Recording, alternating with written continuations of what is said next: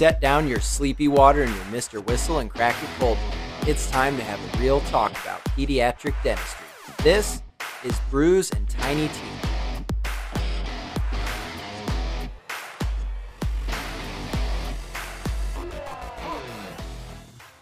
Hey guys, Dr. Casey Getz checking in with you. Got a really good episode this week.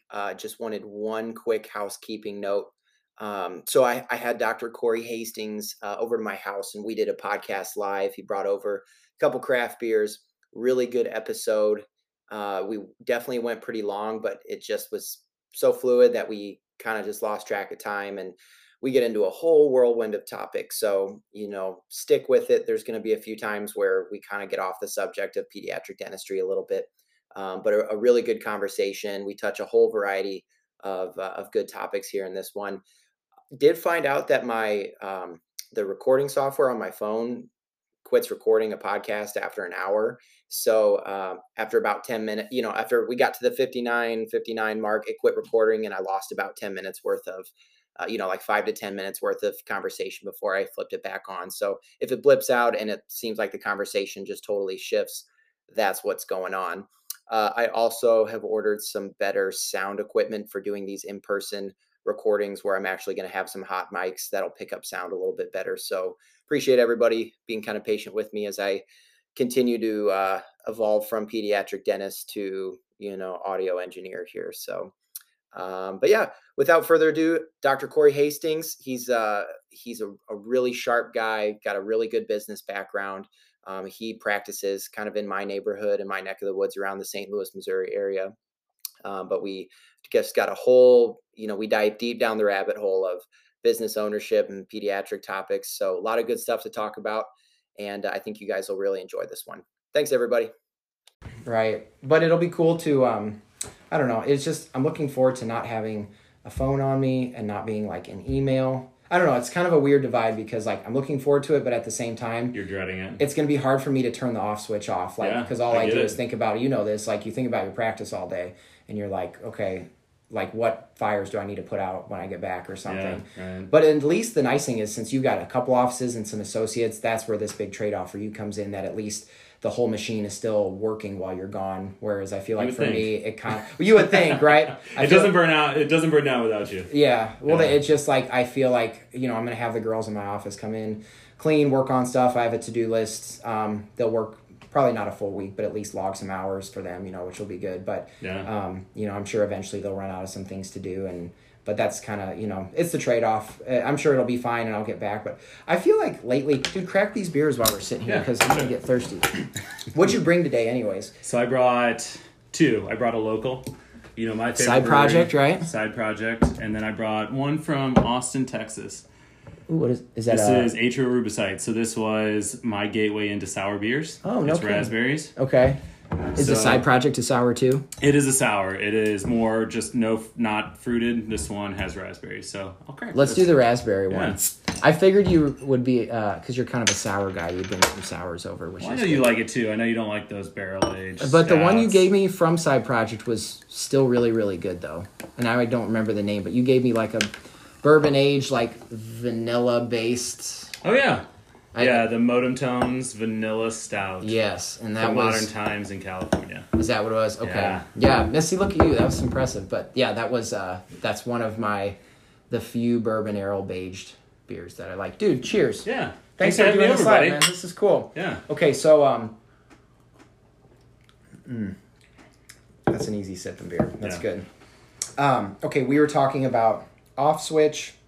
I remember I was saying this is my first September that I've been open, and because I started training girls at the middle end of September last year, so I didn't start opening till October, so I missed that September lull. So this is my first work through of September. Yeah, and I was so confident because my summer was super busy and August was humongous, and then my schedule looked really good until this elk hunting trip I have coming up, and then the last 2 days have just completely fallen to shit. Half my schedule, we try and call and confirm things and they just fall off because they forget or they're in school. And I think it's normal, but it's painful seeing a big schedule and then they kind of fall apart. And I just I don't know. I mean, assume you get used to it after a while, but it's frustrating, I feel like. Oh, it's very frustrating. Yeah. It's always frustrating. I don't know if you see some of that. Like, do you see a little bit of that? We do see a little bit of that. I think parents 6 months out from the time school starts, they schedule with the intent of coming. Right. And they're like, oh, shit. And then it comes around. Little Johnny has art class tomorrow. We can't take him out. No, No, no way. That'll inhibit him. Yeah, his growth and development there. Yeah. So, Okay. yeah, we do see that. And this is only my second September, so. Sure. Yeah. But Had a busy summer, though? very busy summer. Yeah. Okay, so, because get me up to speed, too, with where you're at, and I know people listening, I'll do a little intro here, but you just opened that new practice you were working on, Yeah. like, what, 2 weeks ago? 3 weeks ago. 3 weeks ago? 3 weeks ago. And so far, so good there? So far, so good. It's slower. It's not the best time to open a new practice beginning Right. of school for those things we talked about. Right. But yeah, it's not bad. We opened in the same building as an orthodontist. So come in the building, it's us on the left, them on the right, an established orthodontic practice. We built a new practice together, and so Right. that's been helpful. For sure.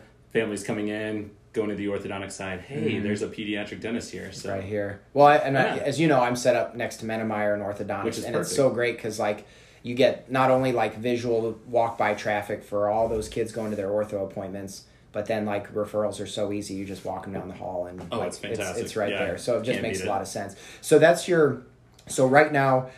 I know your business entities get way more complex than my little brain understands. But right now you've got your Washington office that you predominantly run. Yeah. And then the office that you bought out in Illinois, you kind of work a day or two a week and you have an associate helping you out in. And then now this is office 3. 3, Okay. yeah. 3. And I know there's more in the works, but this has been the big project This has lately. been the newest big project. There's always a big project. Always a new right? project, right? It never Yeah, ends. Huh? can never be bored enough, right? No, for sure. Especially for a guy like you who's like fired up about, sometimes I'm like, man, I feel like this is a lot of work just keeping one office situated. But I feel like I'm always impressed at like, you've always got that next like goal or that next step that you're working towards. Like it's just, there's a lot of people that don't have that like pedal to the metal mentality. So it's a very impressive like growth strategy that you implement. So it's cool. Thanks, man. Yeah. Appreciate it. Okay, so on that note, what I know you said you're winging it here. I wrote down things to talk about today when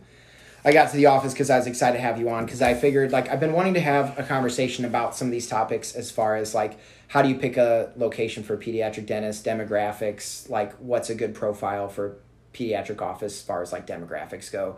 And like you'd be a good guy to talk about this with because you've gone through this a couple times now and have kind of done some of these demographic reports and stuff. So just kind of wanted to talk about like location stuff. And I know we're mostly going off the cuff as we slam some sours here. But as far as like, let's just kind of talk about when, back us up to like maybe the first office or two. And I know you're local in the area. Yeah, but like, for sure. Tell me about how you picked Washington because I'm pretty sure it's similar to my story. But give me a reminder on how you settled on Washington and explain to listeners that don't know like what does Washington look like? Yeah, for sure. So back up even further, I knew going into residency I wanted to open my own practice. So we started looking there. My wife, who I married in dental school, wanted to come back to Missouri. So, that has a lot of influence on where you end up, right? And so we had looked around. I grew up actually where you're practicing. Yeah, that's right. Troy, Missouri. So I looked at a similar demographic somewhere. I think we talked about this before, like blue collar dentistry. Right. I talked to colleagues that they're doing prophies all day. Hygiene's immaculate. It's like the perfect ideal situation that you Right, want the for a perfect practice. house, yeah. But I also don't want to be doing prophies all day. Right. So we had picked about a half a dozen places in the St. Louis area that looked like potential areas to live, and then just started there. And really a lot of it was some demographic research, but also just talking to colleagues and saying, hey, there's a good opportunity here, and then doing some further research from there. Okay, so then did you when you say your own demographic analysis, was that first office, did you have somebody help you out as far as like hiring some sort of consultant or team, or did you just put pins on a map, or how did you, I mean, it sounds like you gave a partial answer, but what did you use for help on that first one? Yeah, so the help that we use, your marketing company, I mean, so many your suppliers, your marketing company. It's gotten way more complex since our first office. Right. But the first office was mostly my marketing company. Mm-hmm. They had developed they call it proprietary. It's not really proprietary. They're taking information that's pretty readily available to a lot of people if you do enough research. Mm-hmm. And they took the information and told us in these spaces that we were looking, how many people were there, kind of the income potential from like your population, what's the income breakdown, right? Is it higher income? There are different stratifications within the income, right? But also the high likelihood of having families in that demographic, right? Right. So if you go into a geriatric population as a pediatric dentist, you're not going to do very well, right? Yeah, exactly. So we took our marketing company's advice. They sent us some maps. We had some discussions about the various locations that we had picked, and they broke it down to that granular level. Right. So. Well, that goes.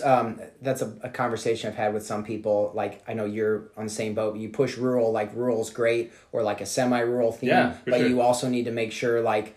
Are there two things? Are there kids and are there jobs? Because there's a lot of areas that I kind of looked at, like in Iowa, that like would have fit well for my simple-minded lifestyle. But like and there's nothing wrong with small towns as long as there's like some economy there to like support. Oh, of course. Working jobs with dental insurance and like young kids. But there's a lot of communities like in super rural Missouri that are just like old towns that like don't have a lot of kids. And the kids that are there, it's like 90% Medicaid, which you can always go practice there and probably be okay. But like there's a line to walk between being like too rural where like you're doing yourself a disservice or you're handcuffing yourself versus like just rural enough that there's still like growth and kids and jobs in that area too. There's one, is it growing or shrinking? Right. Right. To your point. Yeah. Like, are there jobs there? Are things moving? Or are people moving out of that town, or are they moving in? Right. So. Which is tough because like that's now the theme. Like if you look at population maps and at least in the Midwest, like Iowa, Missouri, that we're familiar with,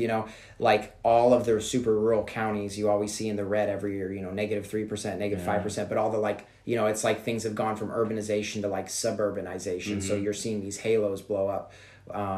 Which is like where everybody wants to flock to. So, and it seems like you've got to do a little bit more homework now to find those areas that are pockets, because a lot of pediatric dentists kind of like to, there's not like the cat's out of the bag or like there's a big secret that's now out, but it's like, I feel like you've got to be there's consequences to where you decide to open up a practice at, and you got to really do your homework. Like there's I feel like there was maybe a set of golden days like 20 years ago that we kind of missed out on, where there just weren't as many pediatric dentists and you could plop down anywhere and sort of establish roots. But you got to do a little bit more homework now so that you're not either like super rural where there's no jobs, or like if there's in an area that's like way oversaturated. But it just kind of depends, geographically where you're at too. I think so, but not necessarily. Are you in the same location that's practicing the similar kind of dentistry too? Right? That's yeah. Well, okay, that was one of the things I wrote down. Am I jumping ahead? Well, no. Honestly, I have you should have shared your notes with me. I should have. I have no coherent thought process to what came into my head. I was gonna say, this is coming from a guy with like an N of 1. I've started one office, so like it doesn't. My formula wasn't that complicated, but you've got to think of like, in terms like dentist population ratio. You can do these reports and put pins in maps and say, is there a pediatric dentist here? And you look at all the pediatric dentists, but like it sometimes just because you put a pin as a pediatric dentist doesn't mean that office is either A, functioning full time, or providing the same services that you would provide. And I found that out through just like learning about some of the other pediatric dentists in our area. A lot of pediatric dentists have satellites or open up a practice and they're only there 2 days a week. Or I found a couple offices that the guy, that the group, they're only there 2 days a week and they do old school dentistry. They don't do any white zirconia crowns. They don't do tongue tie stuff. They don't do sedation.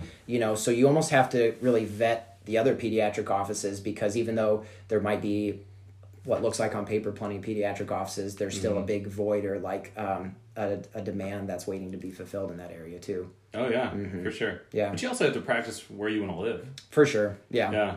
There may be some good demographics, but if you don't want to live, in the middle of South Dakota, then yeah, it's tough. See, I don't know if you're on the no offense to anybody listening from South Dakota. I know. Well, that's what's hard. So I follow all these Facebook pages, as you know, and you see somebody that's like, there was one on a startup page. I think it was on like Making of a Dental Startup or something, but somebody posted like, I'm currently practicing in the Midwest, and like the people here are a little bit too small-minded, and the particular person I think was an immigrant or, a foreign practicing dentist or something.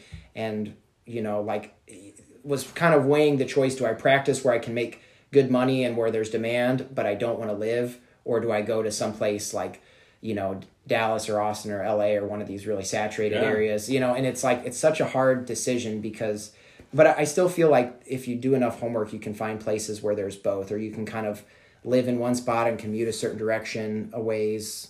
I don't know, but it's just, there's a reason this is such a hot topic, because there's so many ways you can go about it, and it's such like a life altering decision, but there's so many factors that go into it.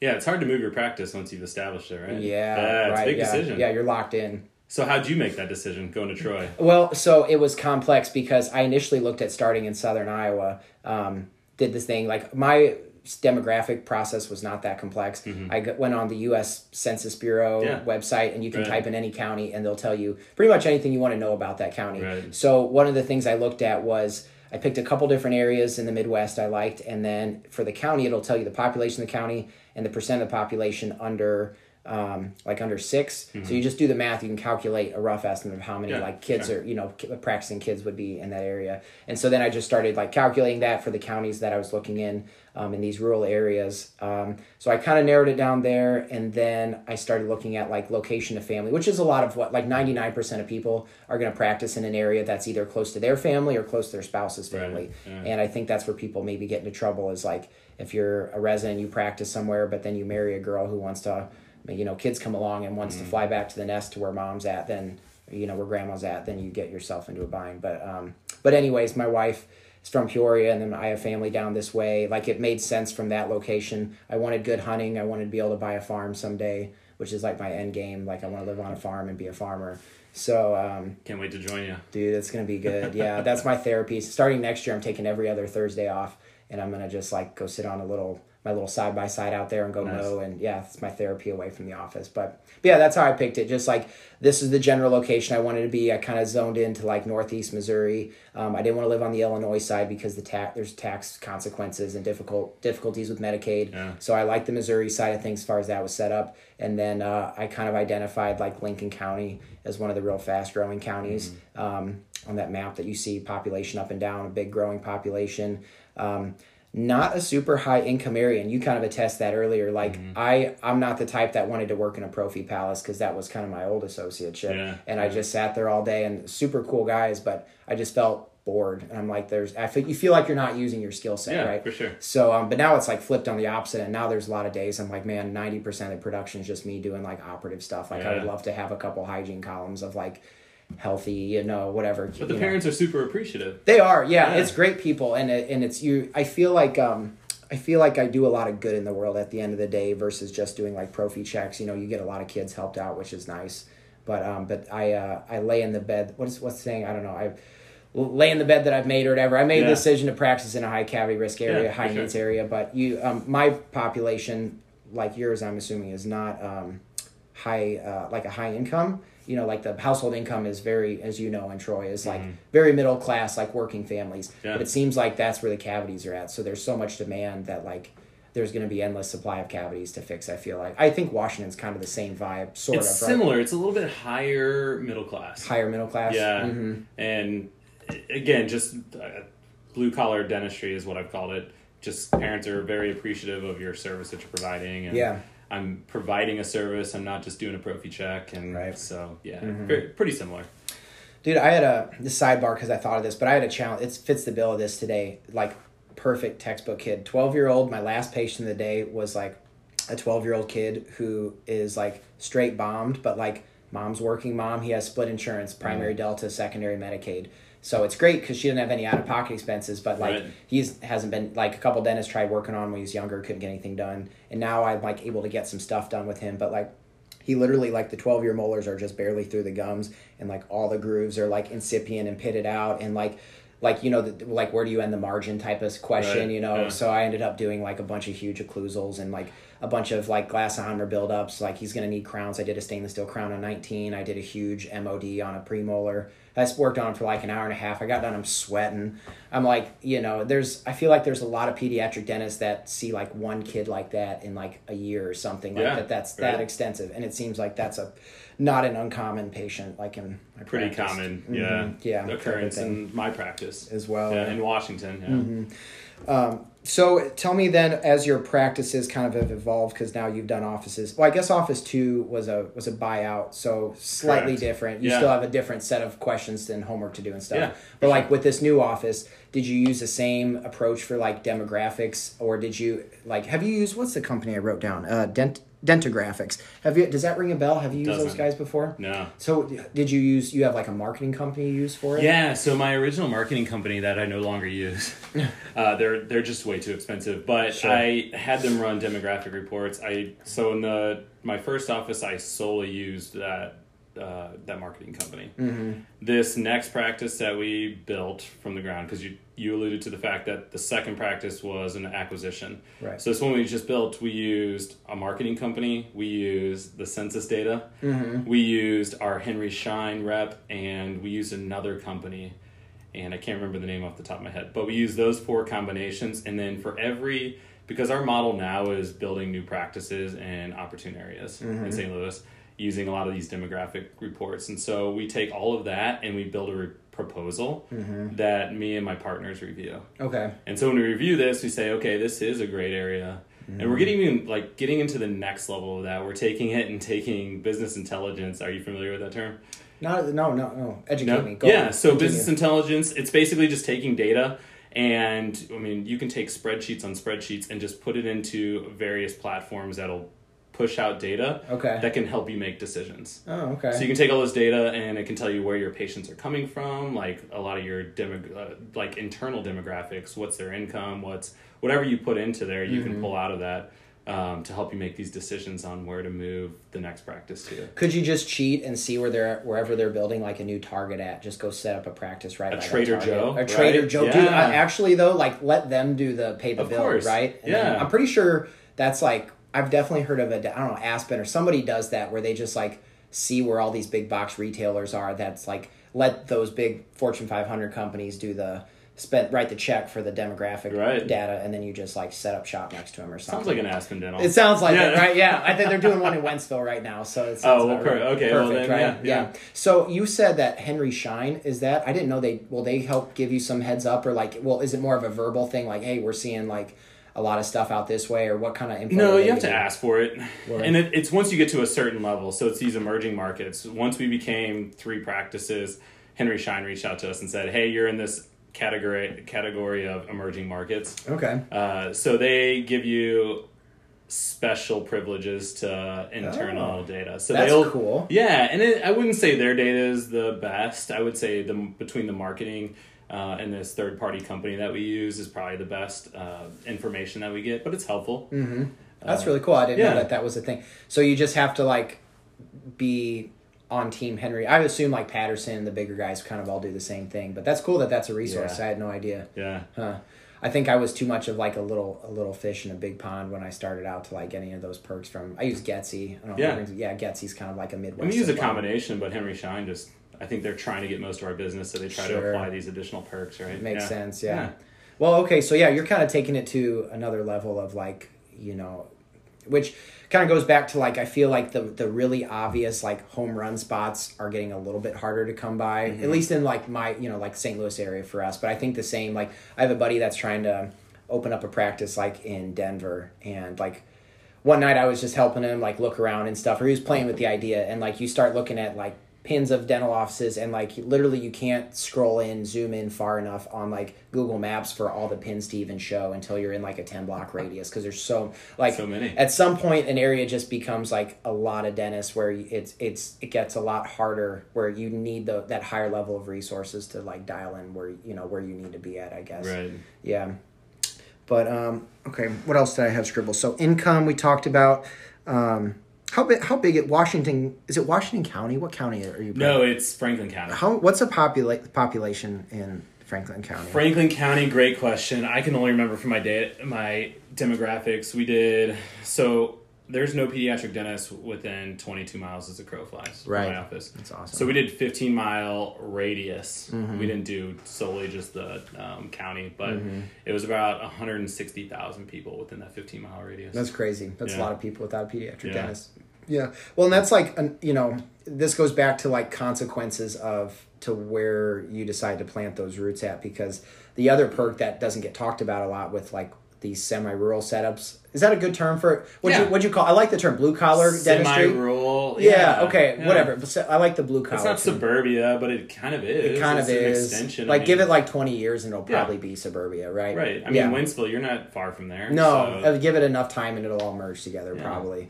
But like, we're saying the consequences to like where you open up at, but a lot of what doesn't get talked about is like your overhead, like your expenses. Like, it's way easier to keep, in my opinion, like your profit margin in check and your expenses in check when your rent, your fixed costs, which are the huge portion of your costs, like rent and payroll and salaries, stuff like that, is rent being a big one. There's a huge difference in where we're practicing, where it's like $15 to $20 a square foot versus like $40, like $35, $40 like in a big city. I mean, that adds, it's like humongous. And it's not just that, but your payroll's higher, your taxes are higher. There's more like inspections and things, like the build out process. Did you notice a difference in build out between Washington, because your new office is in more of the city somewhere, right? Yeah, St. Peter's. Yeah, were there like, so this is a good comparison because you've kind of got more of a rural type office that you built, and now you've got St. Peter's, which is a bigger, more established, main suburb of the city. What were some differences you noticed when, like, between the two offices as you set them up, I guess?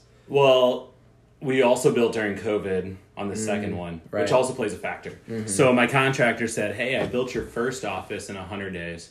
It's going to be 150 days for the second one. Just given all the delays, there's a supply chain issue. They're having a hard time getting, materials and equipment, and there's delays on everything. Sure. So that was a big part of it. So increase in price, we saw like 10 to 11% increase in equipment. So I would say the biggest difference is the cost per square footage. I remember, to your point, I was talking to the banker. We had to go through this interview process to make sure they could lend you the money. Right. And they asked cost per square foot. And in Washington, I paid $8 a square foot. And the gal on the phone, she goes, could you repeat that? You said 8? Like, just 8? Just 8, not like she goes, I talked to somebody in Manhattan the other day. It was like $180 or $200 per square foot. That's so crazy. Yeah, it's insane. So, I mean, you get those perks further out from the city of cheaper rent. So that was probably the biggest thing, but otherwise comparable. Not like inspection. I've heard some horror stories, but like in the city, you have more like red tape with like inspections. You got to get a permit to put a sign up and a permit to do this and that. And I didn't know did you run into much of that? Or we didn't run into that in the particular county that we built in now, but we are running into that a little bit into the next office that we're building. Oh yeah. So, okay. Yeah. So yeah, we'll have to do this. We'll do this podcast again in like, I don't know what the time frame is. 9 months. 9 months? Yeah. Call it a year. Well, let's just do it every 9 months. Do it every 9 months and see, Yeah. the next office update. In like 5 years, we're going to be at office like 18 here. No, it's okay. No, we'll pump the brakes eventually. It's fine. So when you're building these, you've done 2 build-outs and an acquisition here, but your build-outs, you're not doing standalone buildings. You're looking for lease space of some kind, like building in. So just kind of wanted to touch on that too. Like what do you, let's say you do your demographic analysis and you kind of dial in, you and your partners look at this higher level of data and say, this is kind of the area we want to be in. Then the reasonable next step is working with, your commercial realtor and finding a space. What does that next step look like for you when you're looking at like, you're obviously not building buildings, and we can touch on that too, but like, how do you approach that next step as far as like, what physical space do I want to be in? So we go between really just what's available. There's not a lot of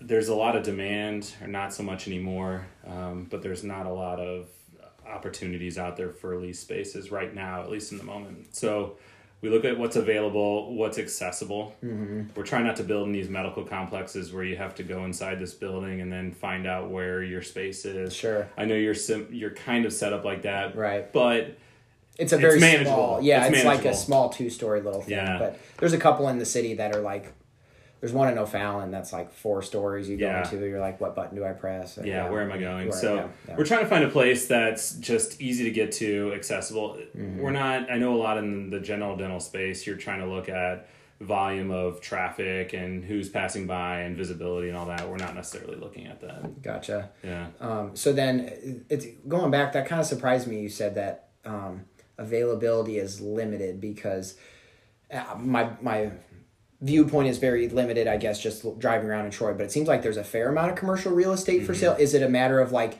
where you're looking at in these higher demand areas, there's not a lot, or is it not the right one? Like it's not set up well, or is it just the good ones are hard to find? Or like, I just surprised me. I would think now in a post-COVID era that commercial, like the ball would be in your court as a, like trying to find the space. We would have thought so as well, but the inventories, it's opening up as businesses close, unfortunately, because of COVID, but the inventory's been pretty limited, Really? Especially where we're looking in particular. Not because they're high volume places. We're not an Aspen Dental that's going in front of a Trader Joe, but Right. we're looking in some of these areas that are growing, and so maybe that's part of the problem. We don't know. Maybe. Yeah. Yeah. I don't know. This has all been weird too, because this all has happened and COVID has changed the landscape of this so much. But yeah, I mean, everybody was saying this was the end of commercial real estate, like as we know it. And if you owned, people that own commercial real estate were like pooping their pants because they're like, oh my gosh, I'm going to lose tenants and nobody's going to rent. And I thought I got in trouble. I don't know if you ran into this too, but like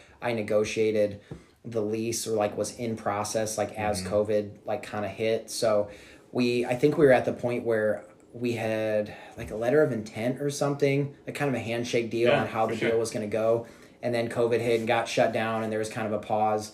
And like, I'm probably too much of a pushover. Like I could have probably gone back and like pushed for more and said, like, hey, now like nobody's going to want to rent this space besides me. Like, can we negotiate more? But at that point, like I kind of touched on it, but I didn't get a lot of, my landlord didn't work with me so much on some of that, so I kind of just rolled over and signed everything. But I know some people, I think it gave them leverage to like get more free rent, get more tenant improvement, stuff like that. Not in our situation so far. Yeah. And we've run into more issues. There's stuff in the contracts and the lease contracts that we've looked at that before were a non-issue, but now with COVID, there's certain restrictions as far as if we close down again. Yeah. Are you getting that put into like some of your We're leases? trying to. But sometimes they're kind of, I think I tried putting that in there too. Like was once again the actual lease itself was getting drafted.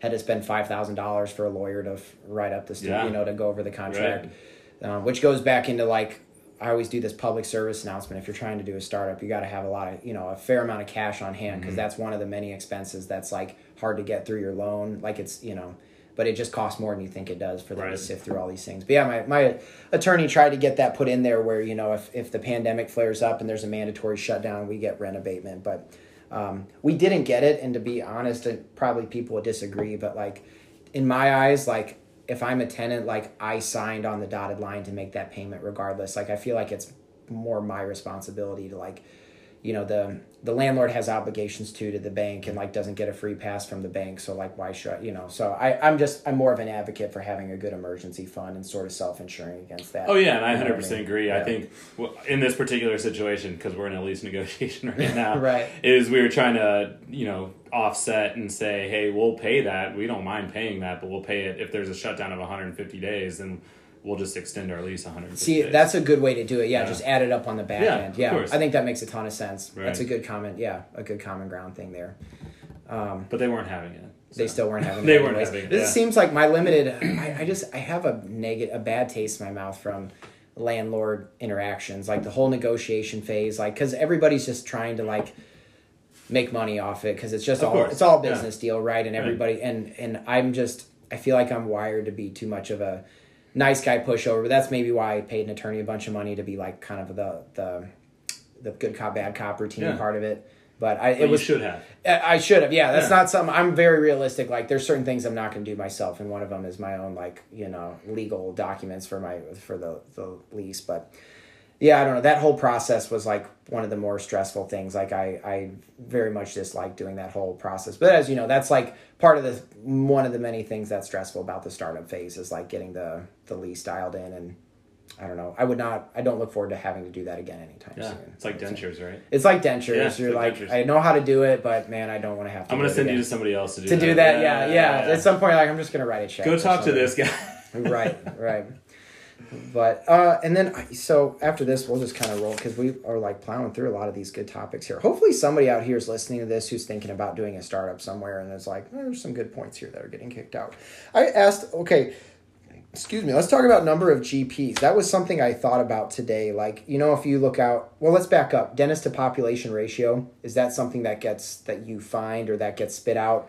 Because it's kind of, I feel like in pediatric dentistry, it doesn't mean quite as much. And it's kind of like a hard number to interpret anyways, because there's a lot of variables that go into it. Right. Do you pay attention much to that with your reports? We don't, but we look kind of at the general average age. So in Washington, a lot of the GPs are older. Right. They see a kid walk in, and they're like, you're going to Corey. For sure. You know what I mean? Right. If a kid starts to look like he's going to cry, he's like, you're going to Corey. Yeah. So, that was part of the equation for me. But we don't take that into consideration. Again, we're providing a different service than they are ultimately. Right. Really. Yeah. And so we fall into a different category of services for that. I definitely agree too. Yeah. I think, I feel like if you see a lot of GPs in an area, and it depends again, but like a lot of, GPs opening up, a lot of times that's a sign of like growth. Yeah. Like, if you see a lot of general practitioners in a city and like an increasing number of them, like normally means that there's growth and there's probably going to be a fair amount of kids to go with. Not always, but it's not necessarily a bad thing to see a lot of GPs. Like I think the golden ratio, they tell you for like GPs, like if you can find one for every 2,000, but there's so many exceptions. There's like dentists that crush it with a much smaller ratio in that. And, you could have a ratio of 1 to 10,000, but if there's like hardly any kids, going back to what we talked about, and it's a very old population, you're gonna struggle a little bit. But also to your point, I've been surprised too with like some of the GPs. Like my office is at least pretty heavily referral based. I assume you probably get a fair amount of it too, right? Yeah. But like it's also worth vetting. Like if you're looking at going to an area maybe and you're nervous because man, there's a lot of dental offices. They're not all pedo offices, but like it's important to know, like sometimes you'll have GPs that are like big offices and nobody in there like seeing kids and they'll send you everybody. And some of them like kind of play the role as the pediatric dentist in that area. Like secrets out, but like Quincy, Illinois is a good example. So like there's no pediatric dentist in Quincy, which is like a big city, like a pretty good sized city, right? So I've like gone up there a couple times and like met a lot of the GPs and stuff, and I get a fair amount of referrals, which is still like an hour and a half away. It's a long drive, but I get a lot of kids from Quincy, especially for like referrals for sedation and stuff. But there's like a one GP office in town that does that. It's a general practitioner, but I think they have like hospital privileges somehow, and they do a handful of cases, like the bigger cases. So they kind of play that role to do like the sedation side of things, which is not a big deal because it's a long ways away, but like you can kind of vet that out and sort of use that information however you will, like in your decision of where you're starting up at, I guess. So it's important to know. But like there's a big group in Troy that's like same thing. Every single kid that comes in, if the kid looks at them wrong, they're just like, no, we're not messing with it, Right. It's not a bad problem to have. But yeah, I don't know. So what's coming down? Are we gonna crack into this one? Yeah, sure. Should we? Want to? Yeah, let's try it. We got or is this done? No, we still got a little bit left. I don't want to crack into it if you don't want to. Are we good? No, I brought these both to open. Okay, let's do it. Because I had a dozen, but you told me 2. I know. Because you're hunting. I am hunting. Well, you're I also leaving thought Friday. Yeah, so I've been trying to do like a sober week here of like no coffee and no alcohol. Oh, no coffee. And I haven't because you won't have it available in Colorado? It's a hydration thing. Like okay. I want to like really perform well when I'm up at altitude hunting, and I know like if I start drinking coffee, I just like pee all day, and I feel like I can't keep fluids down. So that's gonna be. So I've been, and it's honestly been kind of eye opening. So this is like day 3, and it's probably I don't think I've gone 3 days without caffeine for like 5+ years.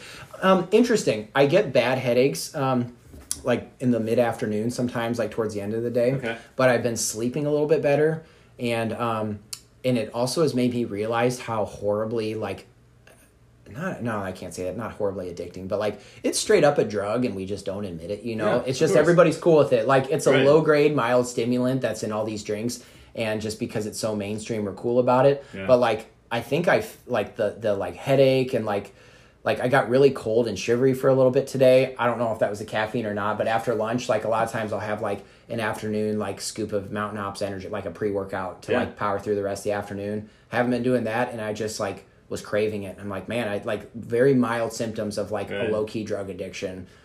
You know, I'm very exaggerating here, but you know what I mean, it's the most common drug in the world, yeah, right? And everybody's just cool with it. So it's kind of eye-open. Like, I feel like it's not a bad idea to do like a little sabbatical from it once in a while just to like feel it out, you know? No, I get it. I've been trying to cut back on the beer because you don't get a dad bod like this without beer. It's impressive, honestly. And so during the week I've been doing it. My sleep habits have been better, but I can't cut the caffeine.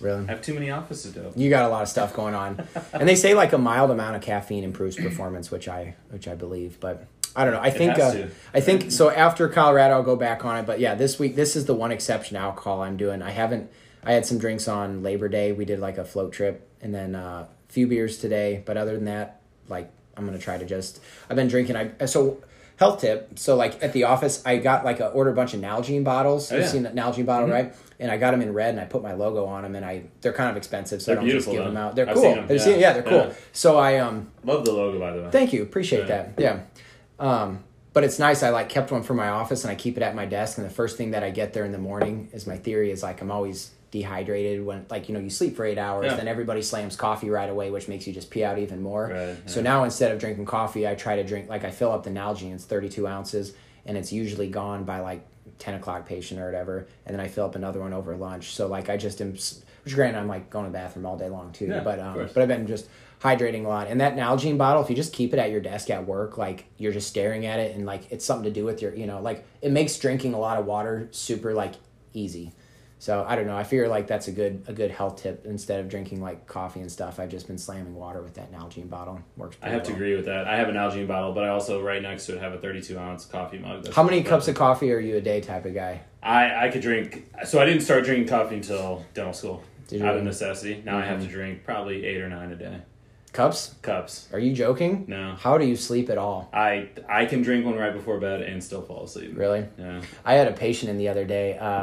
Not the patient, but the dad. It was like you get like a new family, but it's like teenagers, like a 15-year-old and a 13-year-old. And I still let him come in, whatever. But the dad like shows up, and he's got one of those monsters that's like. The monsters that are so big, there's like a screw top lid to them, And he's sitting there drinking it, and the kid's got like teenager with a bunch of like posterior and proximal decay. I almost refer to I don't know how we got the cavities. Yeah, right. Yeah, that's one of those situations. But I've been progressively sending more of those kids to GPs at a certain age cutoff. But like, they weren't Medicaid; they were private insurance, and like the kid was a good kid. I'm like, I'll get him. So sometimes if I want to, I'll get him like cleaned up and stabilized, see him for a couple recalls, and then graduate him on. So that way I feel like I did some good in the world, right? But yeah, anyways, I'm talking about this kid's treatment plan, all these class 2s and things I hate doing, talking to dad, and dad's like, I'm like, just got to keep him on the brushing. Let's get electric toothbrush, that monster stuff. I don't know if he's into that, but try to keep that, if you can do it just at meals. I'm going through my spiel, and dad's like, oh yeah, we're around these all day. He's like, I work nights, so I drink 4 of these a day. I'm like, you drink 4 of those a day? That thing's like literally like the $5 like huge can. Yeah. And he's like, yeah, I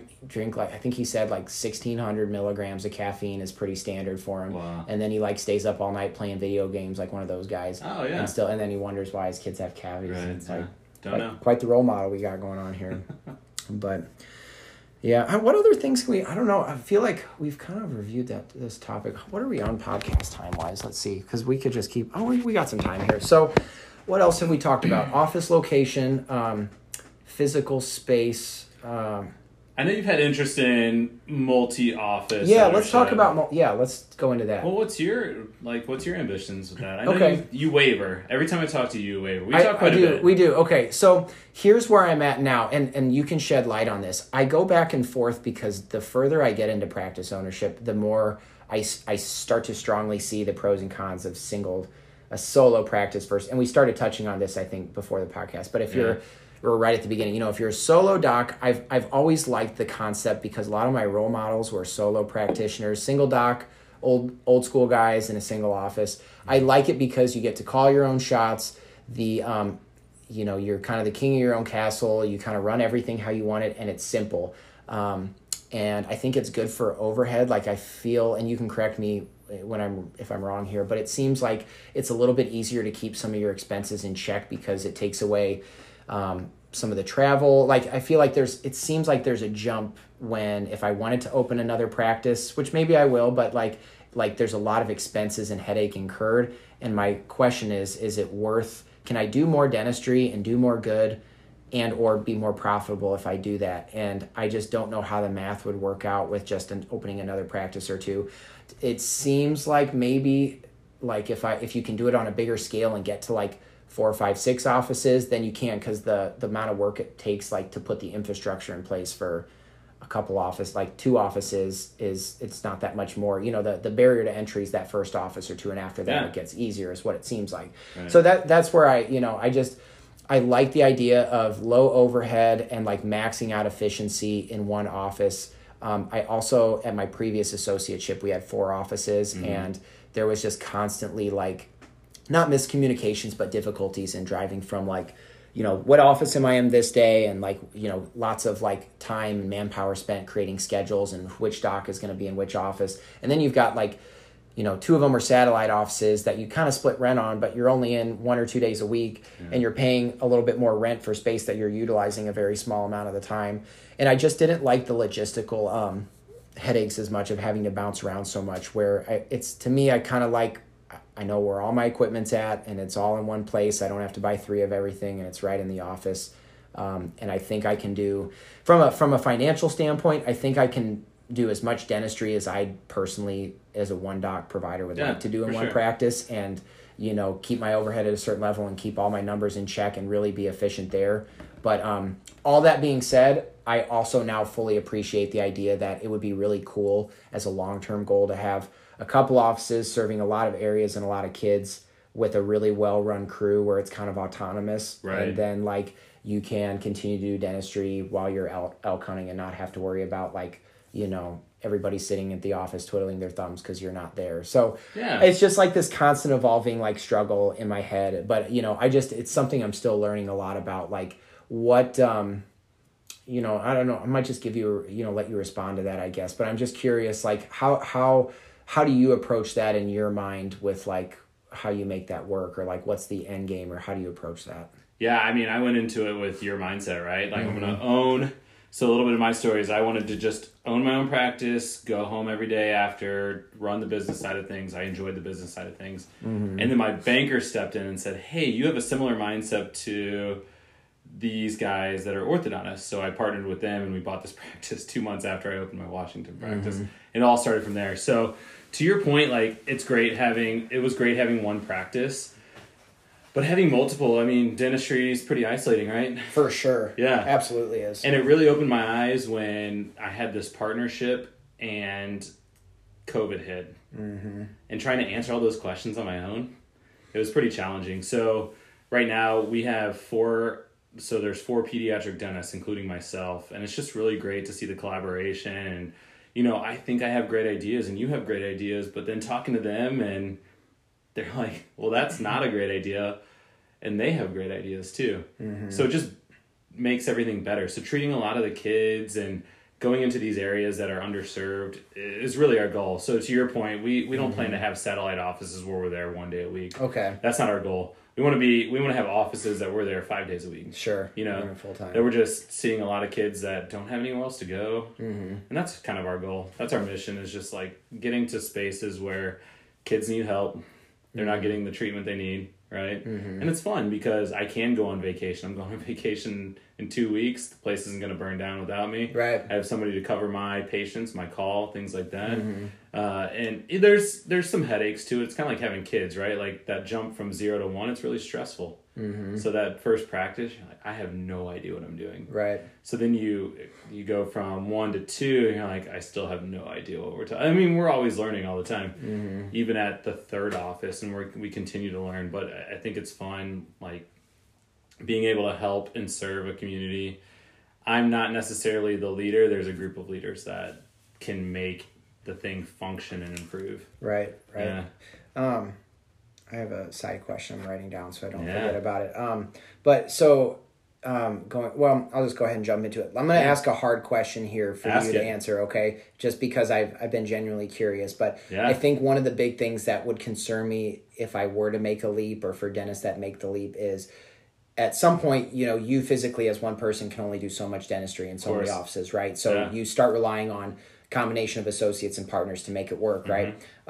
What makes me nervous is it seems, and I know this N of one myself, like pediatric dentists tend to be sociable creatures that, go through a lot of schooling and are very driven and like obviously have the personality and the work ethic to like put in a lot of hours and that delayed gratification. I think you get a lot of them that, whether they know it or not, like the ownership route. So it makes me a little bit nervous where, where like if you hire an associate, employ them in the practice, trying to make sure that they stay and fulfill that role, because if one day they walk in and say, hey, I'm going to be done, all of a sudden it's a scramble and you get stressed out. And I just feel like maybe I'm unique and more pediatric dentists are like that than I give them credit for. Like there's maybe the new trend in pediatric dentists.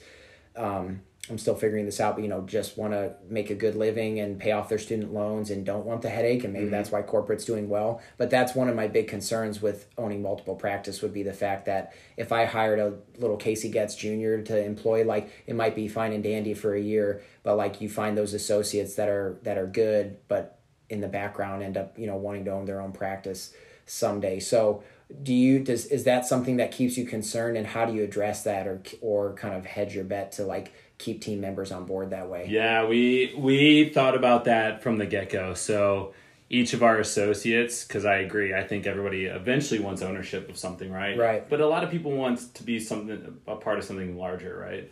So we offer all of our associates a 2-year track to ownership. It's not, hey, we might consider you to be an owner here in 2 years. It's, no, if you meet these criteria, you can buy into not just your practice, but the larger group. And so that we have a bunch of owners, and then it makes it easier on yourself. You're not the one who has to make all the decisions. You have a group of people, of smart people that can make all the decisions. So I think that's how we've attracted such good talent, is because all of our associates are amazing. Cool. They're incredible. That's great. And so right now, one of our newest associates, she just graduated. Actually, we have 2 that just graduated, and they go through what I call private practice boot camp. Oh, nice. Yeah. Okay. So my first associate that just graduated in July, she graduated from SLU, and I work at SLU 2 days a month. So she already kind of went through that with me just being there. And so she knew kind of the process and the systems that we had in our office, but she still went through a 3-week process of specific topics not related to dentistry, because you can graduate from residency and be pretty competent in what you do as a pediatric dentist. But I developed a program where they learned specific business topics, how to read a P&L, what develops efficiency in an office, all those types of topics. That's really cool, yeah. And so we keep refining that. So 3 weeks later, our next associate started, and she did a 4-week boot camp, and it got better as it went. So they go through that private practice boot camp so that they can understand how to kind of run a business.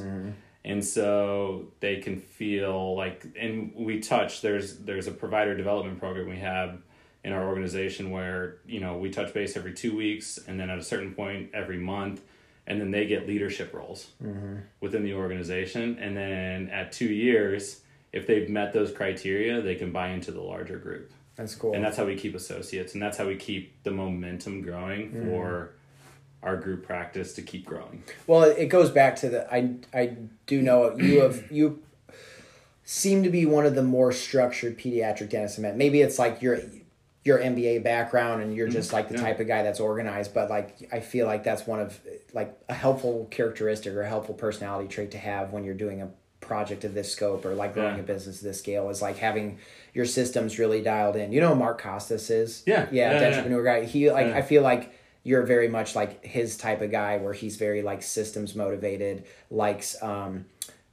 flow chart structures, like this is phase 1 and you graduate to phase 2. Now you're speaking my 3. language. Here we go, right? Yeah. Like, let me pull out my little on the first date, practice all right. manual. So then, like, your pedo boot camp, your private practice boot camp, is it like a series of PowerPoints, or is it like is it little one-on-one discussions? How do you what's the material like? So I do. It's a combination. So it's a combination of, I have handouts. I have.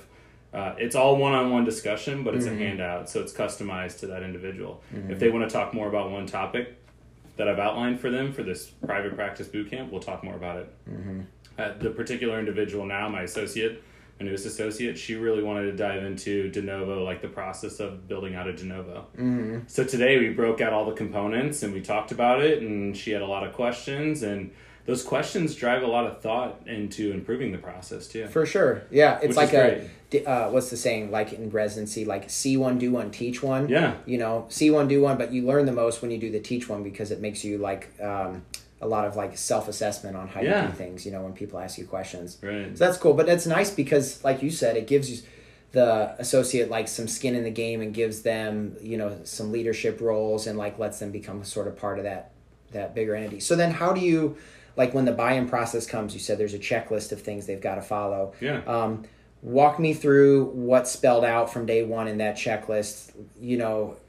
There's obviously X, Y, Z, but I feel like sometimes in a buyout, it's, or like if somebody wants to buy into a practice, there's like some intangibles that go in there that are a little bit harder to quantify. Like, probably hasn't been an issue yet, but like once in a great while you'll get such different like personality traits, or like people just aren't jiving.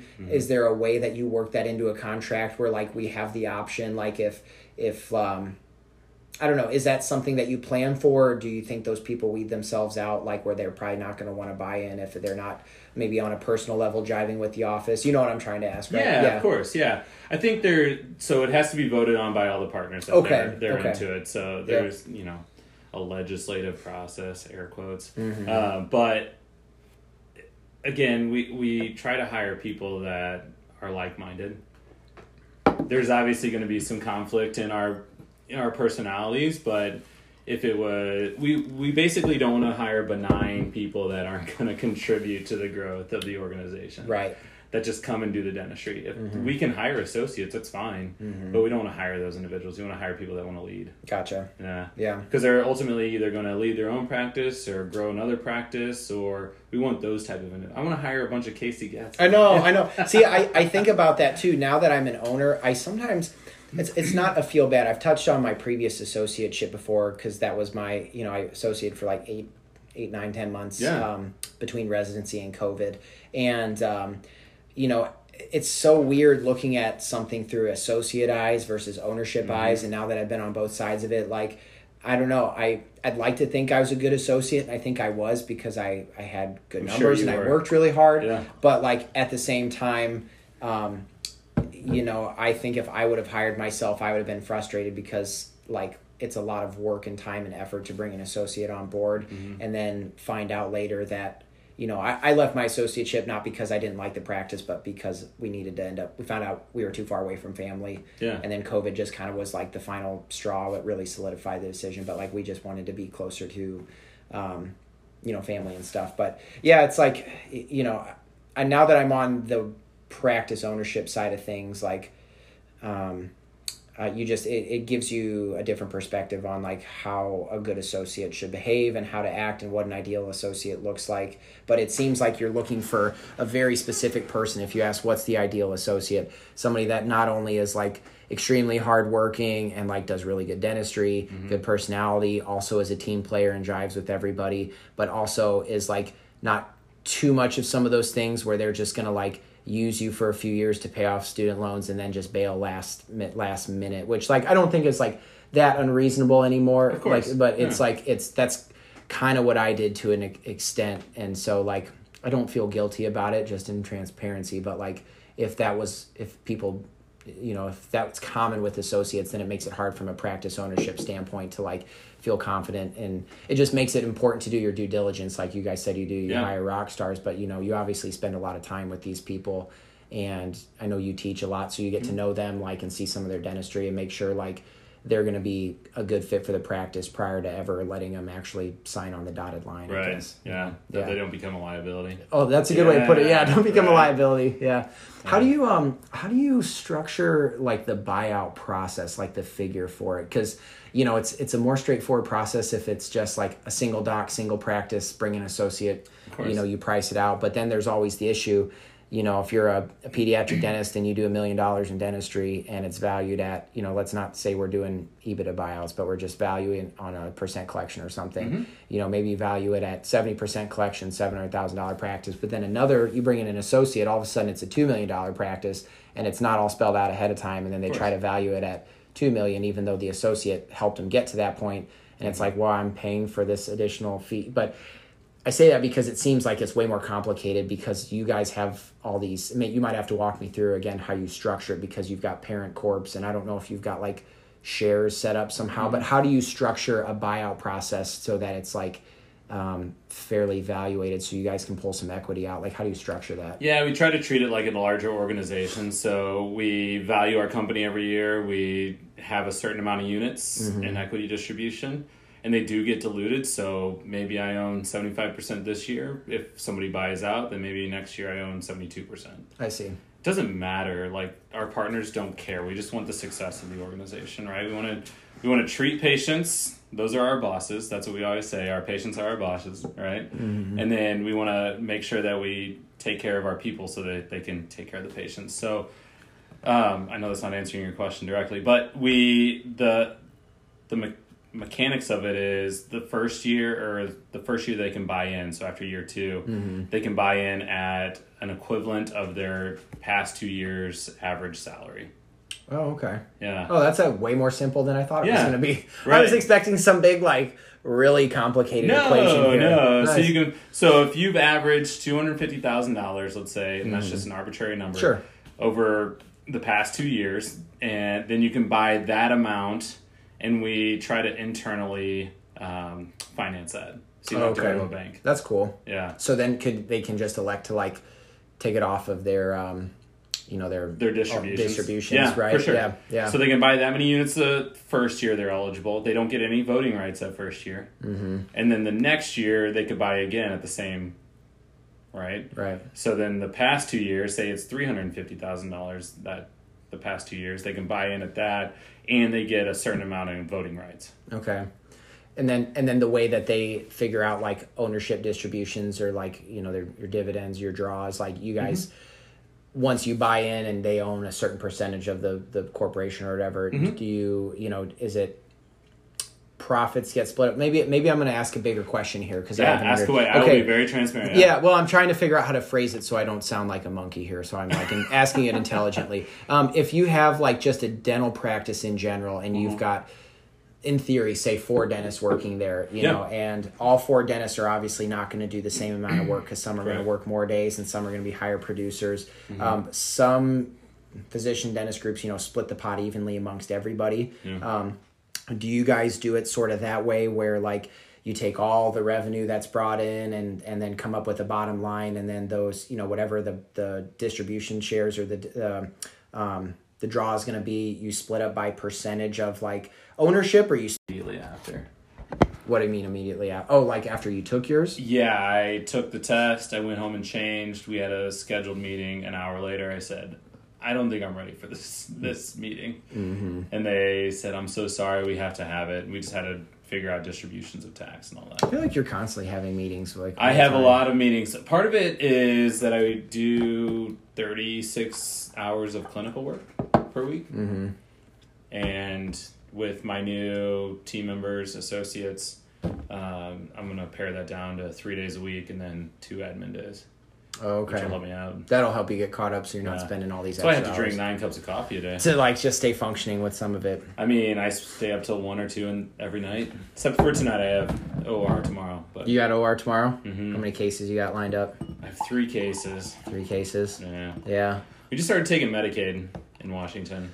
Yeah, but you said, I like, you're kind of doing it smart where you are being a little bit more judicial, and I feel like I opened the floodgates early, and but it helped your growth. It did. It's a double-edged sword. I'm very aware of it. Like I love it and I hate it at the same time. But you had a need here.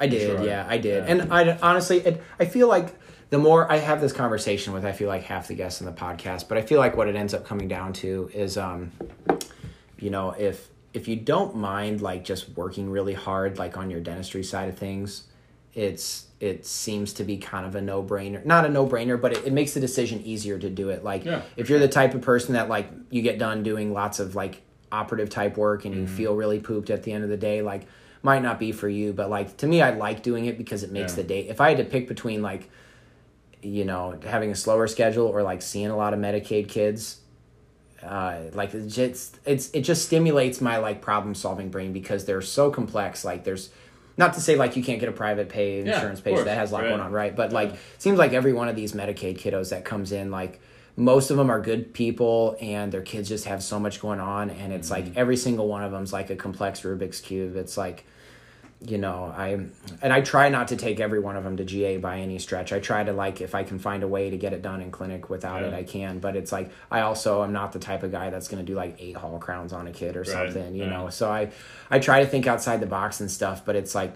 some of them, it does feel like work, but at least as of now, I don't mind it. And I feel like I might as well be in the trenches, like doing the hard dentistry while I'm young.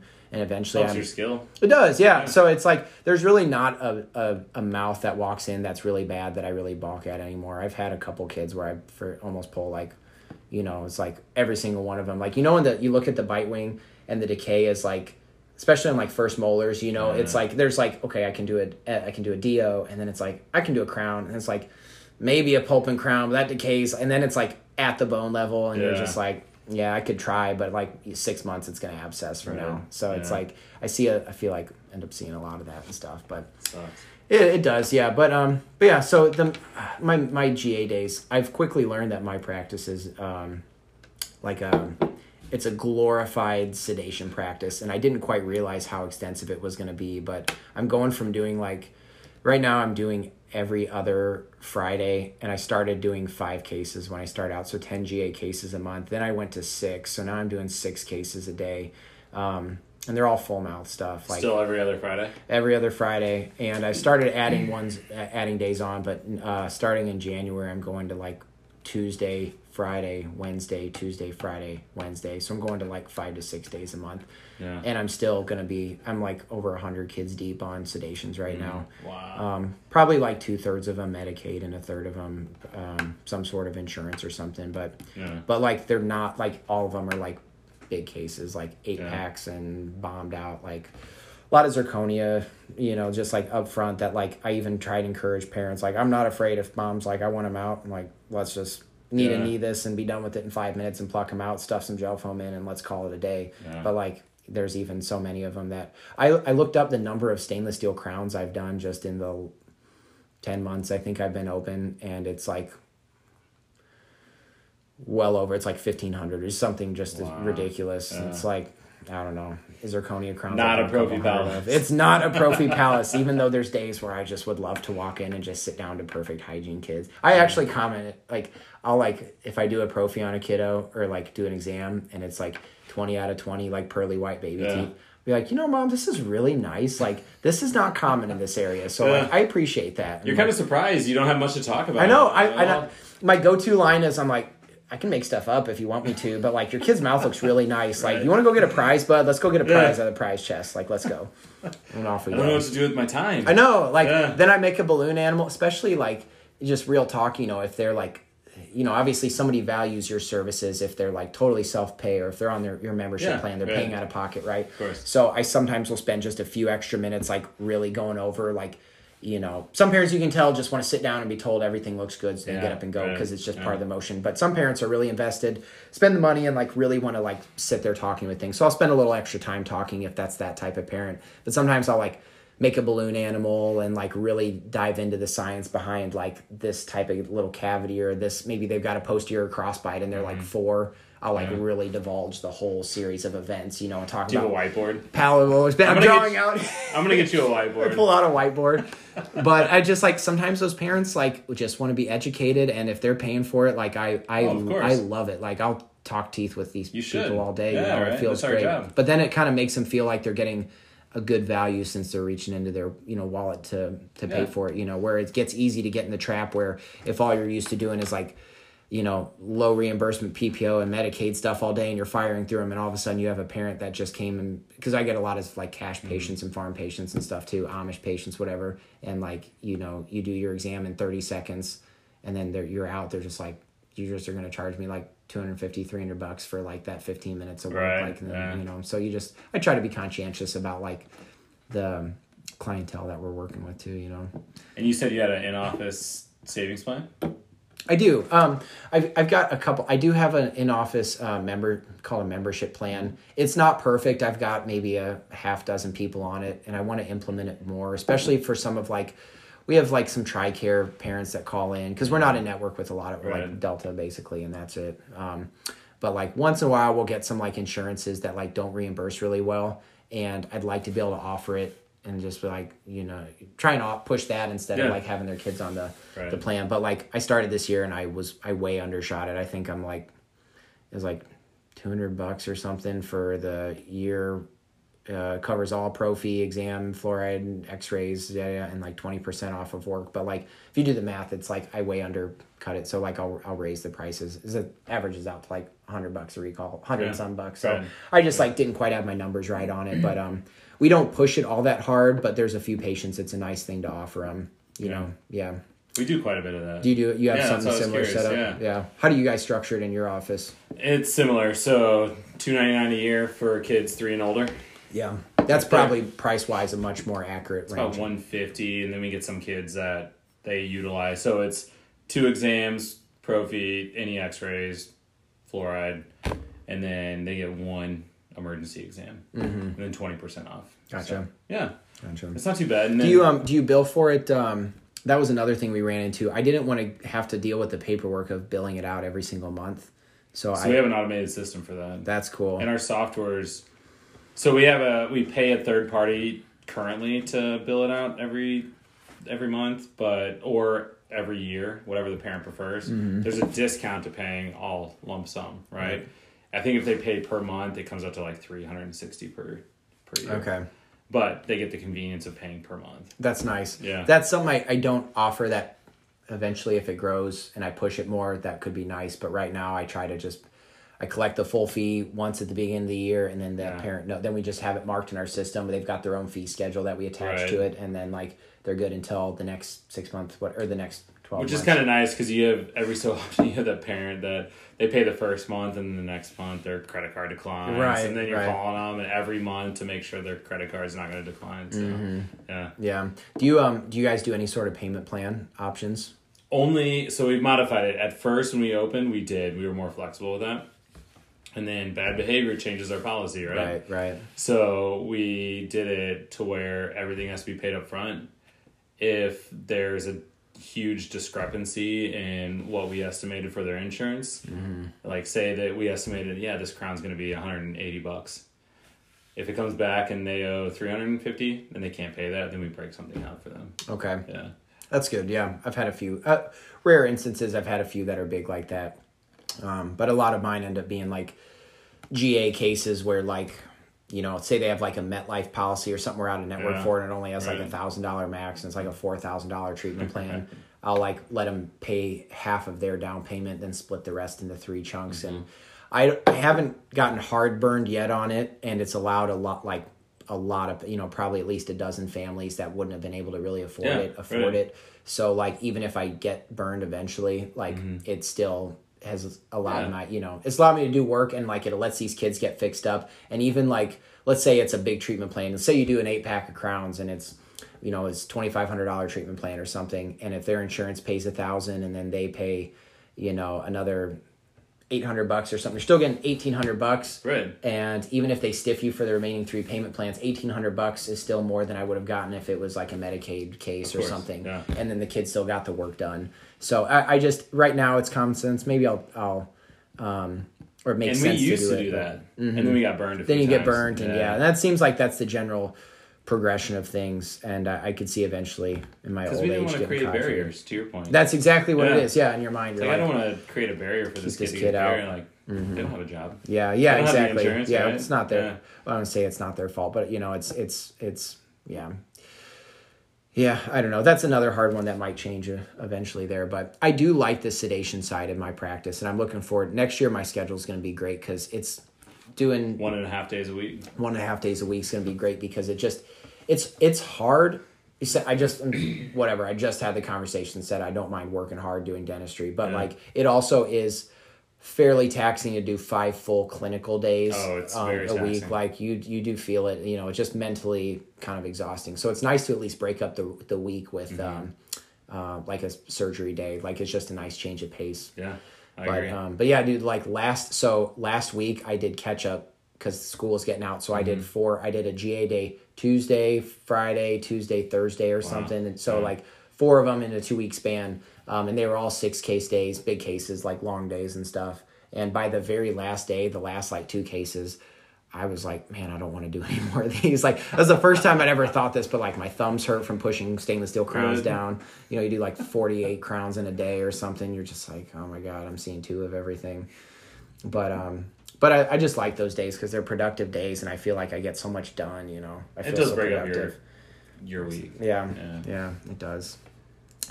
But so you got 3. Do you do like most of your cases? Are they like a lot of 8-pack of crowns, or do you kind of seems like some guys, depending on where you trained at, will like some other treatment plans and stuff that I've seen. They'll just really just fix.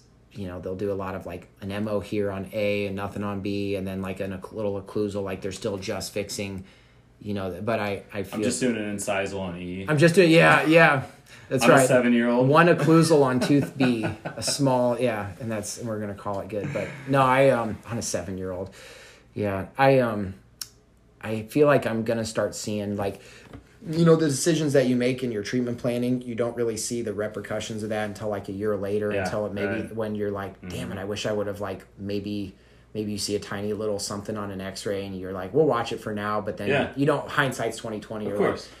Sometimes you get by with watching them, but now I'm going to start seeing like a few of some of my stuff, which eventually that's going to be nice because then it's like self-improvement where it's like, okay, maybe the way I'm doing like my treatment plans for this is incorrect, or maybe I should be extracting these teeth versus doing pulps and crowns or something. Always getting better, right? Yeah. So it'll be some good self-feedback because you don't really see those, you don't see the results until they've been in the mouth for a year chewing on stuff to see how are they holding up. For sure. Stuff like, I feel like that's one thing I can say. I'm not good at a lot of things, but I do try to be really self-reflective on like sealants is a big one because like there's a billion different ways to do sealants and there's nothing hard and fast, but I'm always playing with like I got a little micro abrasion, like a little micro etcher, like a little sandblaster, and I do that. It's actually really slick. It was like a Net 32 one. The whole thing was like $200, and I've got a little Velcro system. I tuck it under my 12 o'clock, and so like if I or like when you're doing like a little doesn't come in a backpack. No, like a little awesome. jetpack. No, it's cool though, because like sometimes you're doing like a little occlusal. I feel like I see these all the time, and you just want to keep it nice, defined little occlusal, but then like all the little secondary grooves have like little stainy stuff, and you're like, why? Am I gonna am I gonna get recurrent decay on all these little like? Once again, where do you stop? Where do you put your margin at, right? I'll get like the main decay out, but then I'll pick up that little sandblaster because it takes 2 seconds, and I'll just like blast out like some of the grooves, and it just like I feel like it just blasts some of the crap out of there, and it just maybe makes me feel better, like I get a little bit better bond.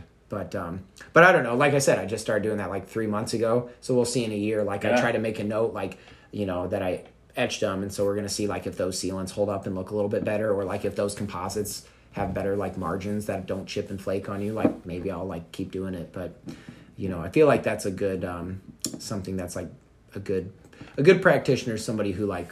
You see a lot of dentists that get stuck in the way that they were doing things 40 years ago, right? And like they're still doing the same weird dentistry. And silver point, root canals and stuff, gold foil technique. I don't want to do that style. I like to think that I'm,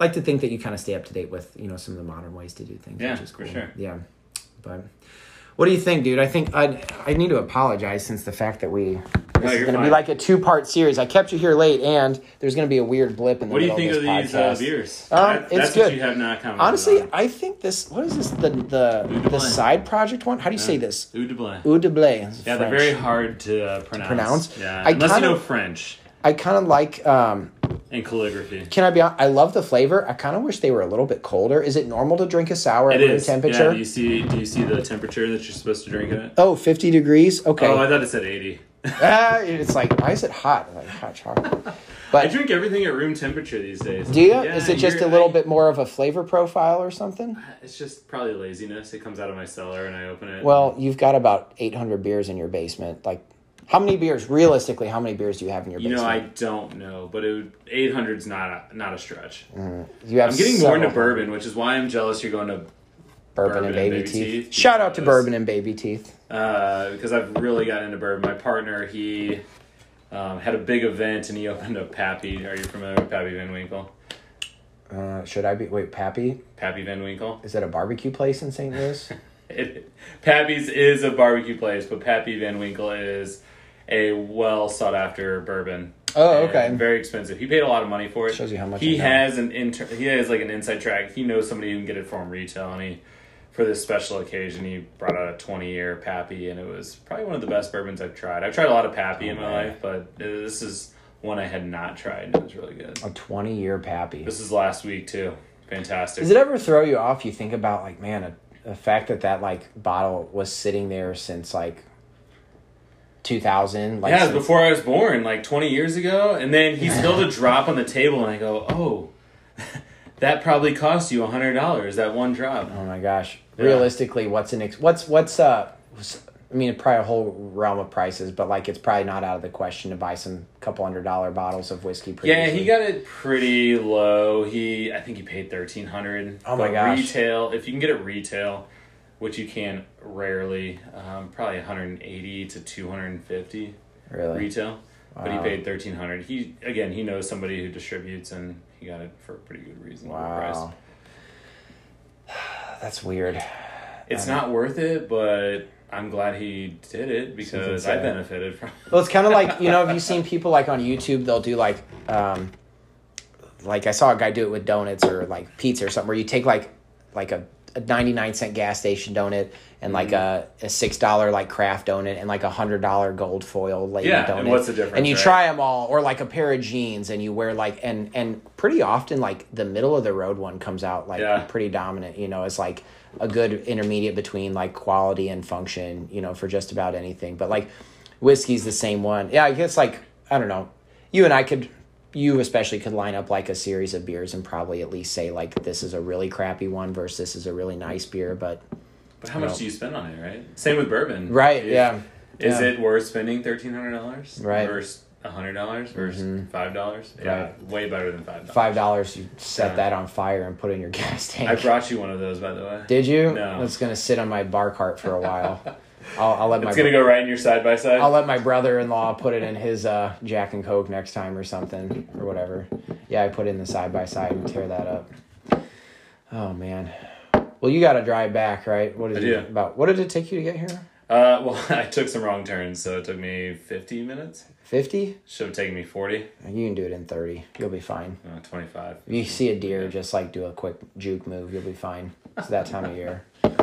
Driving back to college, we had a couple truck drivers. We go play blackjack in Albuquerque, $2 blackjack, just to break up the time. Yeah. And we had a couple truck drivers like, hit a elk. It's in the front of it's basically in my radiator. Most of it's in my radiator. So I know you're going elk hunting. Well, that's why those trucks put like those bull guards that are like the size of your thigh going across the front, so they just bounce off. But they're everywhere in Yeah. Arizona, so I hope they're everywhere. I hope so. I hope that when I do my next podcast, because this is the last one, this one will probably come out right as I'm getting back from elk hunting. I won't be offended if it never comes out. Like if nobody ever listens to this one. If you're embarrassed that it ever came out. Yeah. Oh, are you still recording? Yeah, I am. It's fine. Because we like cut out middle of the podcast because we overtalked our like hour time point, but it's fine. But yeah, I don't know. Hopefully, when I do my next podcast, I can report that like I did in fact shoot a big elk out there. But I hope so, man. Even so, it'll be therapeutic to just like I'm gonna try to train my brain to just like phone is going to be off, no reception. I'm just going to not think about office stuff. I'm just going to focus on like, man, these mountains are really cool. And just like try to be it's something I'm not very good at. But do you have books you're bringing out? No, because my pack's like, I don't have any room left in my pack since we're living off of our backs for like a week. Yeah. But that's like another thing. Like if I'm able to like do that, I'm going to bring out like podcasts and be listening to stuff, like no headphones, my phone. I'm not downloading anything. Like I'm wiping the phone. It's going to be off just for emergencies. Like the goal is to like allow my brain to not have to think about anything except like mountains and elk. Yeah. That's the goal. You listen to Simon Sinek? No, is that a podcast? Well, he's an author. Oh, okay. Like Find Your Why. He's a good like engaging speaker. You'd like him. He talks about are we still recording? No, it's fine. He talks about a story about two what is it called? I forget. They cut down trees. They lumberjack. Go out. Yes, two lumberjacks that go out. One who cuts down trees all day, and then he talks to his partner, and he's like, well, we spend the same amount of time outside, but you spend an hour and a half going out to lunch, and we still cut down the same amount of trees. And he goes, what do you do during your lunch? And he goes, you sharpen your axe. And so I've taken that to heart. Like, you have to spend... Like, I'm going on vacation, and my partner's told me. I planned on my vacation. I'm going to Montana and Wyoming. We planned on... and I'm not a big hunter anymore. I'm a big fisherman. But we planned on doing some fishing, and then I planned on building this huge platform that kind of shows all of our metrics to the partners. Like, what metrics... We're meeting on Friday. What metrics are really important to showing the health of the practice? Nothing's, like, revenue or profit-driven. It's all, like... new patients, capacity of your schedule, things like that, and building a platform that you can log into or pull up on your phone and see, kind of like the stock market, right? Like, how's your practice doing for the month? And showing the health based on what's been talked about and studied as far as what your demographics are, or what your there's articles out there like you should have at least 75 new patients per month as a pediatric practice, right? So it's a scorecard like that, kind of like a traffic light, where if you have 74 new patients, you're going to be in the yellow. If you have 30 new patients, you're going to be in the red. How can we help that practice get to 75? Oh, that's cool. You know what I mean? Yeah. So I was going to build this whole platform. My partner's like, if you build that platform, you're fired. So I'm like, you're right. I have to take time. So it's really important. Like, you just go sharpen your axe, what you're talking about. So I call it that now. Yeah.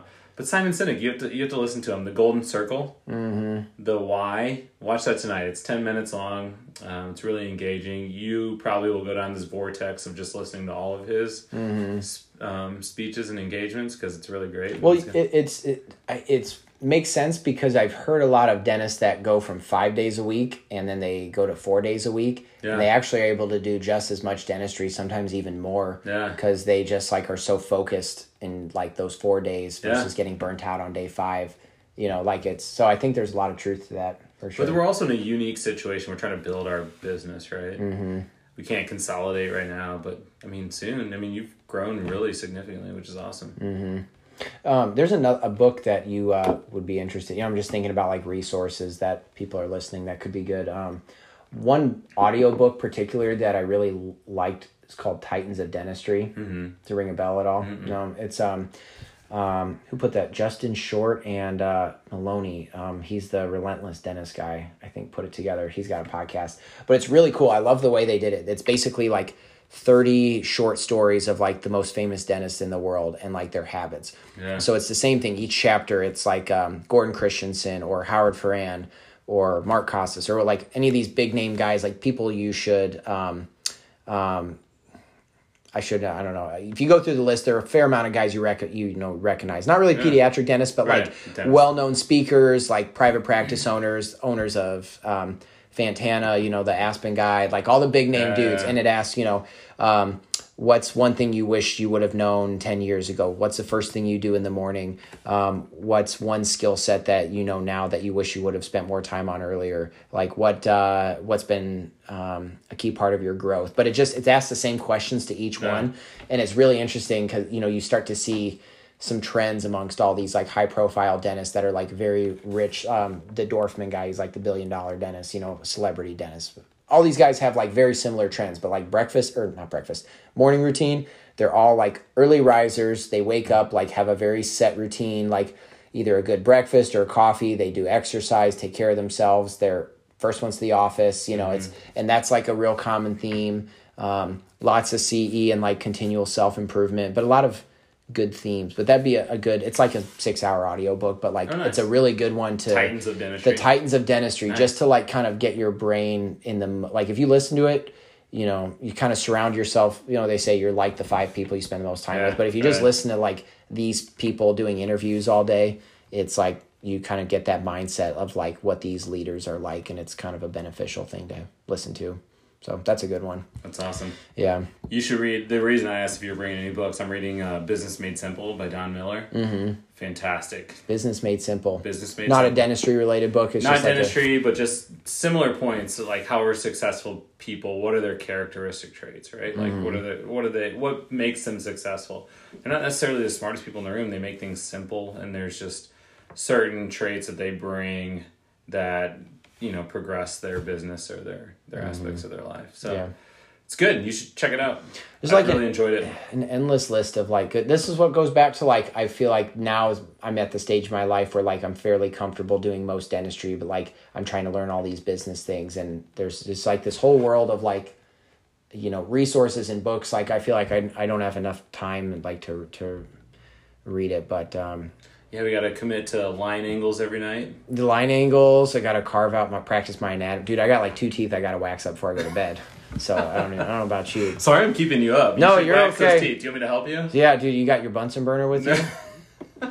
Yeah, things that you thought were important like 8 years ago, but really aren't, Yeah. But even like, I don't know, I still am disappointed with myself because like, when you get out of residency, so much of that information's like fresh, and then, and it's not like it's important stuff, but like sometimes like I'll once in a while try to pull something out. Like I'll see a patient with like a weird syndrome or something that I'm like, man, I know I've seen that before. And like, you kind of recall some of like the big points behind it, but like you can't remember like certain little details, like questions that were relevant when you took like rim boards, that like you could like look up and stuff, but like you can't quite pull it up right on the spot. Like your memory gets a little fuzzy on some of those things. And I'm like, damn, like I could see how when you practice dentistry for 40 years, like all is how to do like the routine bread and butter stuff you do all day, and like all the clinical stuff is like out of your brain, 40 years prior. And then you tell yourself, I'll just go to a CE course, and like that's how I'll relearn it. And like I like to go to CE courses and actually like listen and learn and pay attention to stuff. For sure. But I also have quickly learned that most dentists go to CE courses to sign their name on the box, and then they go golf and drink beer and stuff the rest of the time. But so like I want to like hang out with my buddies that go, but I also want to like learn stuff. So like virtual, like the hub was great for me this year because like I learned a ton of stuff this year. Like did you do any of the? I didn't. You didn't? Yeah. Year, I racked up some really good CE. There was some pretty good stuff. Some of it was kind of lame, but some of it was there's a really good one on there. And now I wish I could give the guy a shout out. He wasn't a pediatric dentist, but it was he talked about like modern like bonding and resins and I think it was like a bioactive materials lecture. It was like 2 hours long, but he talked about like some of the science behind this. Goes into like quality controlling some of like your bonding, your composites, your sealant, stuff like that, because a lot of dentists just slap stuff in there and I feel like don't follow directions. But he was showing went through all the evidence behind why it's important to like air thin your bond and proper curing light and curing times and not doing like a 1 second like power pulse on everything. Like there's a reason why you shouldn't do that, Talked about some of like, MTA materials and different types of bonds, like modern bonds, like flowables. I do a fair amount of like flowable stuff, but he just reviewed like a lot of really cool stuff. That was if you ever happen to be back in the hub and you need to catch up on CE and whatever, there was a couple of good ones in there. But I also like, the CE in my brain's like something I'm like, man, I need to knock this CE out and like just be done with it. So I just like crammed it all into the hub this year. And that way any CE I get after this point is just like, because I want to, not because I need it at this point, for sure. which is nice. Like going and drinking bourbon. Drinking bourbon at bourbon and baby teeth. That's why I like teaching though too. You get a consistent exposure to it all. Yeah, for sure. And we get a lot of syndromic kids down at St. Louis University. Right. That's a really good hidden like point I didn't think about. But yeah, it keeps you fresh on some of that stuff. Like, oh yeah, let's review. Yeah. what's going on with this kid. I feel like I end up sending a lot of like my weird kiddos, not weird, kiddos that I'm not able to sedate in office. Medically complex patients. Yeah. Like, not weird. Like, I know. We're all weird. We're all right? weird. Like, I'm weird. It's fine. Like, that kid that walks in the office and his jaw's about the size of he's just nothing. You're like, the kid screams pure Robin from across the room. You're like, I can't sedate this kid in office. It's going to work, Or like, there's no airway to sedate the kid. Yeah, right. Yeah. What do you got to have one of those like really expensive fiber optic like self-snaking scopes to get like an endotracheal tube in or something. But I've gotten a few weird ones denied lately. Like the kid had a repaired congenital heart defect. Like when he was, like that's one we talked about. Like everything was. I'll have an answer for you tomorrow. I forgot, dude. I forgot. I have a sticky note on my desk about that kiddo. But I have a sticky note on my GA packing for it for tomorrow. Yeah, and ask them about it and see what they say. Worst case scenario, we'll send them on. But I get kind of bummed because like I look forward to doing some of these cases because like a lot of times the kiddos with like complex health histories, the moms are awesome. Yeah, because like they're such patient people because they have been through so many doctor's appointments. So I feel like when... Isn't that crazy? It is weird, but it's nice because like it lets you see like when I provide a good experience for this mom, you can tell like somebody really appreciates it because she's been to so many doctor's appointments that kind of sucked. Right. And so she's like, man, this guy's like talking to me. It's a good experience. We're vibing. So then I get kind of bummed when I'm like, man, I can't do that case because like I wanted to help that kid out and stuff, Yeah. So I don't, then it's like, well, I guess I'll refer. Then you're like, I hope whoever ends up sitting this kid down and fixing the teeth like knows what they're doing and doesn't try to put a bunch of that bald jackass. Dude, why don't you? I'm gonna send you this kid, and you're gonna send it back with like humongous composites with like packable squirted into the pulp or something. Yeah, we're gonna do all Hall Crowns and SDF and then SDF under GA. I hope you're cool with that. What else ridiculous? Like, I don't know. You ever see some of those radiographs from like other dental offices, and you politely ask mom, where you guys had some of this work done previously? Was that around here, or was that? Well, that was back in Washington. We just went to our family dentist. Yeah. And pediatric. No, sorry, I meant like Washington. Yeah. I actually meant Washington State because for some. No, I know what you meant. I literally actually that's what I but. Oregon or something. Yeah, actually this is cool. I had a kid, totally contrary, had a family came in like 6 months ago and took a look at the kid. His mouth looked awesome. He was like 6. He had zirconia, like new smile crowns on BILNS and like beautiful MOs on the second molars and like G through G was not, but all 4 quadrants had like zirconia first molar crowns and MO composites and like they all were like pristine, like on the x-rays, everything was nice and sealed. I feel like I get a lot of like little, like, on the bottom of your little voids. Like, I think it's where your bond pulls up or something, but like none of that, like beautiful. And I was like, who did this? And mom was like pulling up and she's like, oh, it's our pediatric dentist over in like California or something. And I like found the dude on like iPedo and I shot a message. I'm like, dude, I sent him the pictures like, your work looks great. Like, I was like, I'm hoping I made his day or something and he did it like not as a sedation. Yeah. It was like the fact that you're able to do, and the kid was like 4 or 5 at the time, like that takes some cojones to do some like you're rolling the dice when you do those like zirconia posterior molars because those don't always fit very well. Right. And then they take you an hour and you're sitting there sweating. And if that kid's 4 and loses it on you, and the fact that he's able to do like is a combination. Obviously, the kid's a good kid, but I was just like, you did nice work. I'm impressed. That's awesome. Did he respond? Yeah, he did. Nice. He was like, yeah, this is great. Shane something. If Shane's listening, shout out somewhere out there. It's so funny how small like pediatric dentistry is. Isn't it though? I had my associate, his family was relocating. So my associate practiced in Washington, D.C. And was relocating close to Washington, Missouri. Mm-hmm. And I remember his significant other, who's also a pediatric dentist here in St. Louis, said, hey, by the way, this guy that's on iPedo requesting if anybody's in that area, that's a practice Rob used to work at. Oh. So my associate, he used to work at this practice where this kid was moving from. Okay. And then I had another kid 2 or 3 months ago where my co-resident from North Carolina used to treat them in North Carolina. Oh, that's wild. Yeah. It is a small world. I'm learning that through this podcast too, because I have people email me like probably on a weekly basis and they'll be, listen to the podcast and this and that, and then like we'll Facebook friend later on or they'll shoot me a Facebook and like we have all these mutual friends, I think it's just, there was only several thousand. I mean, you think there's 8,000 or 9,000 pediatric dentists out there, but like a huge chunk of them are like a bit of an older crowd that aren't on social media and aren't out and about much. But like the active, like talkative younger group, like is very well connected, and you find a lot of mutual friends, which is cool. If you as long as you're not like a hermit hiding under a rock and you actually get out and like, you know, somewhat social, not so introverted, you like get to meet people, which is pretty neat. And what's the weirdest question you've been requested on this podcast? The weirdest question. Can you talk about it? Did you sign in? I haven't had any weird ones. Honestly, okay. I get a lot of people that just like, dude, I love your podcast. Like, keep up the good work. And then they'll tell me their like life story. Like, I want to start a practice, or I want to do this. And it's not really a question, more so like, what do you think about my whole journey as like a big picture? And I'll be like, man, that sounds good. Like you got like, I love it. Like maybe this is what I do, but very rarely is it like a specific like question. Like what would you, like clinical stuff. But I think it's because like going back, most pediatric dentists feel so comfortable treating a lot of these kids that like, they have a good idea. There's not a lot that walks through the door that I think surprises them so much they need to ask about it on a podcast. It's normally like business startup stuff, like questions. Most of them are business or tax related questions or startup things like that. I go back to like, am I the qualified person to ask? But it always makes me feel good when like people reach out and like make sure, so that I know people are like listening and stuff. And it's like, if I like do anything to change the world, it's, the fact that a few people like listen to me on their way to work in the morning or something. Well, I love what you're doing, man. It's awesome. Appreciate it. Yeah. I do. That's why I came over. Yeah. Well, we're going to do this again. And I actually every 9 months. I really, really enjoy doing this in person versus doing it over the computer, because when you do it over the computer, it's great, but you're just staring at a screen. And drinking beer while you're looking at the screen.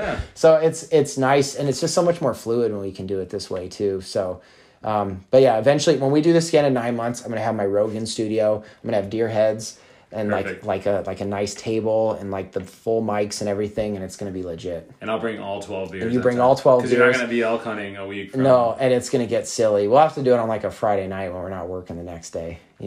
Fair. Yeah. That works. Okay. Well, thanks for hopping on, man. This was great. We'll do this again in 9 months, all right? Perfect. I like it.